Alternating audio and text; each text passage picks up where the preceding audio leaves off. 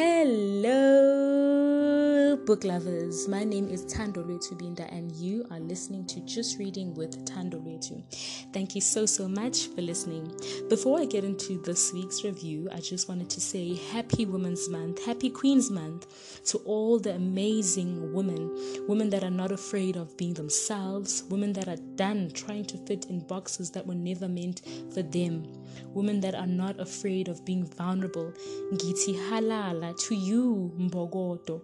Even on your not so great days, you are still amazing. Keep at it, keep on going, and stay blessed.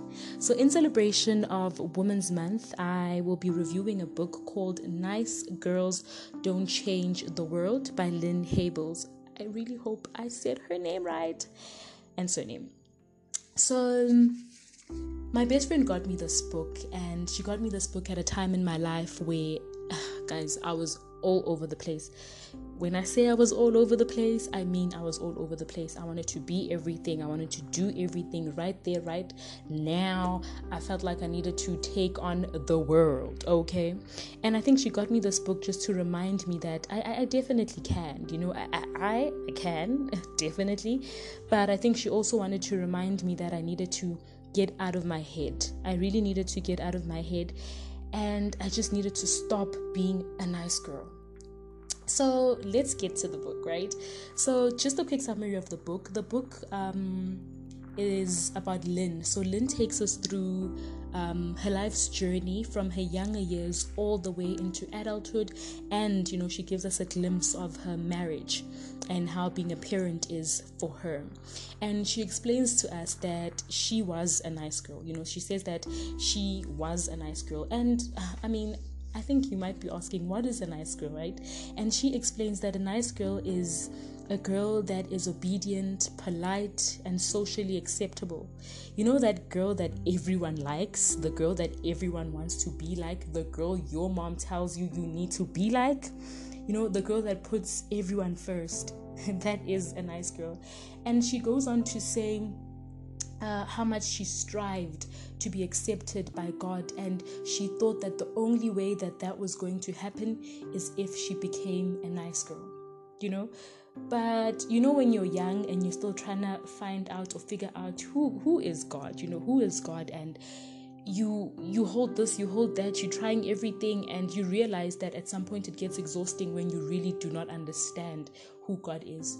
So she says that, it got exhausting. And then she then takes us into a marriage. And she says that she got married at the age of 22. And the only thing she wanted at that time was just to be a great wife to her husband. And as a result, her life took a backseat. She was supporting her husband through his journey. And she was supporting her husband in the things that he wanted to do, the goals he wanted to achieve. And, she quickly forgot who she was. And she quickly, let her life take a backseat. She packed her life and put it in the closet, And then she speaks about how, as her marriage went on and the years went on, they got children, and as the children came, you're obviously trying to be a mom and you're trying to be the best mom, but then you also realize that I actually don't have all of this figured out. And in the process of trying to figure things out, you actually realize that you lose yourself. And she says that she lived 35 years being a nice girl. And so what she tells us is that, she had to let go of her childhood God. And guys, I think I'm going to repeat that. She says she had to let go of her childhood God and just let God be God. Because we all have ideas of what we think God wants from us, what we think God needs us to do, what we think God is, or who we think God is. And sometimes you just realize that instead of us, drawing a picture of this God, let's just allow him, to be the one to draw that picture for us. And so she says, I have spent, and I quote, she says, I have spent years shaping my life around gifts I didn't have. Not only that, I had completely neglected the gifts I do have. Guys, And, she takes us through a journey of self-discovery. And on this journey of self-discovery, she's trying to figure out, who am I? Who am I? What am I about? And she says, I know I'm not a nice girl. And so maybe now that I'm growing, maybe I'm actually a good woman. And she says on page 23, a good woman acknowledges and accepts her power to change and grow and to be a force for good in the world. A good woman has only one goal: to discern and live out the will of God. A good woman knows she cannot be all things to all people. And that's very important, right? Because we try so much as women to be superheroes, and you want to save everyone, but you realize that in trying to save everyone, you lose yourself.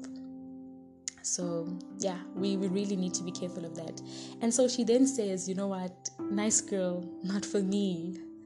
Good woman, not for me. And I love the part of her life where she discovers, that actually she is a dangerous woman. And allow me to read these last pages for you guys directly from the book, page 90 to I think 93, guys. Very short, but very interesting. I mean, if you weren't listening, please, guys, this is the part to listen to. She says, a dangerous woman delves deeply into the truth of who she is, grounds herself daily in the healing and empowering love of God, and radically engages with the needs of the world. My move towards the realm of dangerous woman was prompted by the realization that I was living without passion, energy, and dreams. Inspiration came from dangerous women I met along the way, the college students and empty nesters, young moms and grandmothers, from women crossing lines of age, race, and culture, women mentoring one another and sharpening skills, women volunteering time, raising money, thinking creatively, taking risks, reinventing their lives, and following their God-given dreams. Dangerous women, world-changing women. That's what I want to be, and that's what I hope you will be, all of us together. May we be dangerous women. May we be women who acknowledge our power to change and grow and be radically alive for God. May we be healers of wounds and righters of wrongs. May we weep with those who weep and speak for those that cannot speak for themselves. May we cherish children, embrace the elderly, and empower the poor. May we pray deeply and teach wisely. May we be strong and gentle leaders. May we sing songs of joy and talk down fear. May we never hesitate to let passion push us, conviction compel us, and righteous anger energize us. May we strike fear into all that is unjust and evil in the world. May we dismantle abusive systems and silence lies with truth. May we shine like stars in a darkened generation. May we overflow with goodness in the name of God and by the power of Jesus. And in that name and by that power, may we all change the world. And from me to you, stay queening. Happy Women's Month. And I love you. Mwah. Hold up, ladies and gentlemen. I forgot to do one teeny tiny thing, and that is to give this book a rating, guys. And I forgot to tell you that you need to get this book.